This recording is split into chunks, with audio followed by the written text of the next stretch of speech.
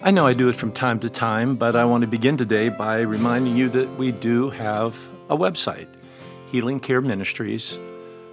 A lot of things are on there, opportunities, seminars we're offering, resources.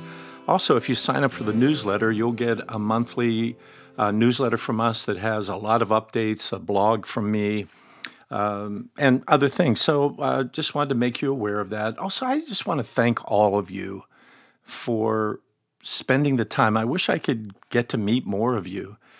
The other day, Aaron, my son, who produces this program, sent me an update on where people are, and I was shocked. 22 different nations. We find people there that are listening. New Zealand, Japan, Australia, Sweden, Russia, on it goes. And I don't get a chance to meet you. I wish I could. It would mean a lot for me to know if you're being blessed by this. Anyhow, wanted to say all that and thank you, and let's pray. Father, we ask in the strong name of Jesus our Lord that your presence would be with us through the Holy Spirit. Whatever is of you, may it quicken us, touch us, and may we respond in Jesus' name. And Lord, you know the circumstance of every person that's listening, where they are, where they're seated, their family, their friends, the context of their life, what they're going through.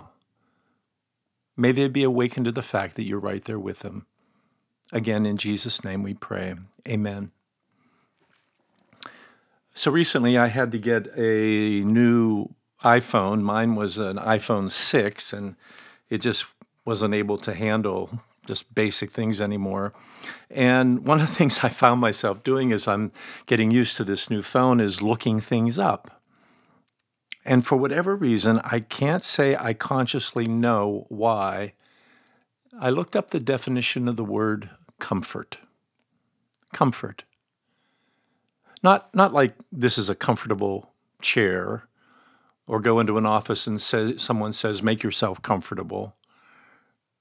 But the idea of feeling some sense of internal peace, contentment. So in the definition for comfort, it says to bring ease, to relieve pain, to offer hope. To be honest with you, I think I looked it up because maybe not as subconsciously as I think I could use some comfort in the journey I'm on right now. I've been thinking about the fact a great deal of how our world is these days. The amount of tension across the globe, violence, the vitriol that takes place between people talking to one another, the pain of the pandemic, the issues of the economy, which are right now very much crashing, the amount of division between people. And I began to think about the fact that it's a little bit like that old frog in the kettle metaphor, that we're not aware of how the heat has been turned up. And it's really having a profound effect upon us, even if we don't know it. You know, when I grew up, when I was a kid and a teenager, you experienced the news, if you wanted it, 3 times a day on television. Morning news, noon news, and evening news. And in all of these, they were restricted to these 30-minute time slots, and a lot of them were local, except the evening news. And then we would listen to Walter Cronkite, if I cared to listen to the news, and got a little more national and global perspective. But that's not what's going on with us today. We live in a world where we can access through online, radio, and television 24 hours of news. And not only commentaries on what is happening, but opinion programs. And it makes me think of the fact that there are a lot of us that are experiencing, whether we like it or not, a kind of secondhand trauma. When you hear of all these things that are going on, we in the United States have just gone through yet another mass shooting. As a matter of fact, there have been 200 of those in the United States since the turn of the year, I believe it is. But 13 individuals were shot in Buffalo, New York. 10 of them have passed. There is the war in the Ukraine, many other things that are happening across this world, and we hear about it. We see it in our news. And it's not only there, but I think it can make us, if you will, subconsciously tense, somewhat short with other people, even anxious. And it may be that we don't even notice the degree to which that is true. There was an author on trauma, his last name was Damasio, and he talked about that many times when we're experiencing a sort of tension that's growing within us, we feel it first in our body. Our body provides these somatic markers that say that we're experiencing a certain degree of anxiety and a certain degree of tension, and that we, in fact, need to pay more attention to it. Well, once again, as we say all the time, isn't this just another reason why we so desperately need Jesus? When he was preparing his followers for the ascension, for him to die on the cross, resurrect, and then go back to heaven with the Father, he said these words, "Peace I leave with you, my peace I give you. I don't give to you as the world gives. Don't let your heart be troubled. Don't be afraid." I imagine when he said that, there was something about the tone of his voice and the expression on his face and the look in his eyes that brought comfort to his followers. Peace is what I'm leaving you. Peace is what I'm giving to you. Don't let your heart be troubled. Don't be afraid.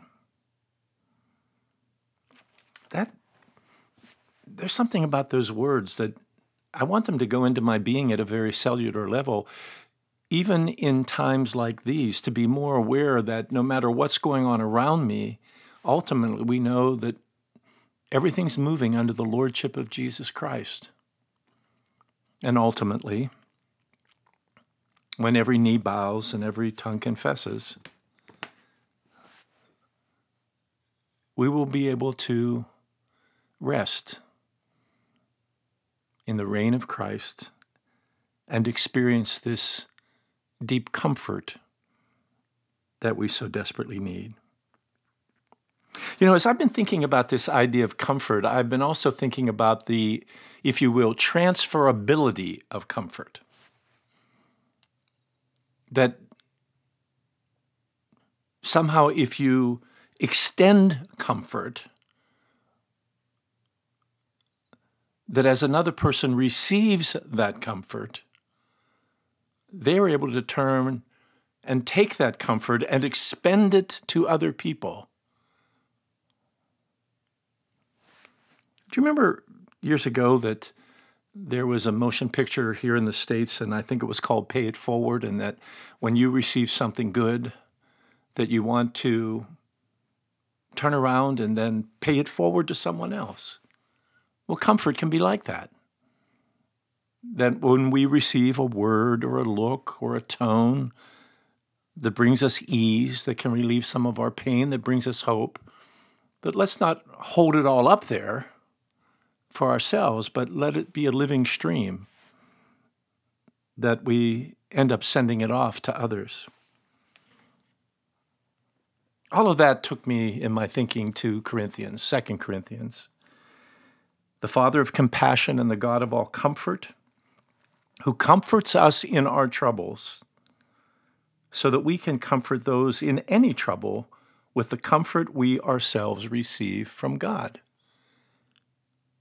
God brings us an ease, a relief of pain, a deep hope.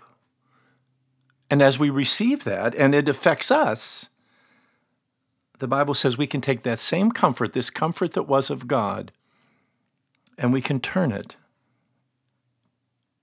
and we can give it to another. That's a pay it forward. Later in that same chapter, the Apostle Paul talks about the fact that they were going through a very, very difficult time, and that they had a fear that felt like they were going to lose their lives. And it says that they received this, that they could rely not on themselves, but to rely on God. Well, it's over in chapter 7 where this theme comes up again when Paul says, when we came into Macedonia, we had no rest. We were harassed at every turn. Conflicts on the outside, fears within. But God, who comforts the downcast, comforted us by the coming of Titus. Titus served the purpose of God. He comforted them when they had conflicts on the outside and fears on the inside. And what Paul says is the comfort that Titus gave them was actually the comfort of God. God had somehow comforted Titus, and he brought that comfort to Paul and his companions in a very, very difficult time. That's why I say that I think comfort has a transferability to it. Now, there's something about a biblical principle that is amazing to me, and that is oftentimes when we are in need, if we give what we need, we find that we receive what we've given. If we give to others what we need, we can find that we've received what we have been given. And I want to encourage you on this point. Let's be conscious of the fact that there are people around us that they need some comfort. They need a good word, maybe relief from some pain, help them come to ease. They need to experience what Jesus promised there in John chapter 14, verse 27, when he said, "Peace is what I leave you. Peace is what I give you. Don't be troubled. Don't be afraid." Right now, there's someone in your world, and it may be you, my friend, that is being challenged, is feeling the tension, the anxiety of the world in which we live, all the threats from around us, and the fears from within. And God wants you to hear the word of Jesus that says, I give you peace. I'm going to take care of you. I'm here with you. And let's also remember those around us who likewise have need. Think of someone today, pray for someone, and then give them a call, give them a good word. You'll be amazed at the degree to which not only it builds you up, but it lets the comfort of God flow through you. And then who knows? They may pay it forward to yet another. And if you could see it in the heavenlies, you would recognize that that one effort on your part to comfort someone else has not only added but multiplied exponentially as it extends outward to people in need in order that they can find the contentment and rest that is theirs in Jesus Christ. Let's give it a try, okay? Comfort those that are in trouble with the comfort that God has given you.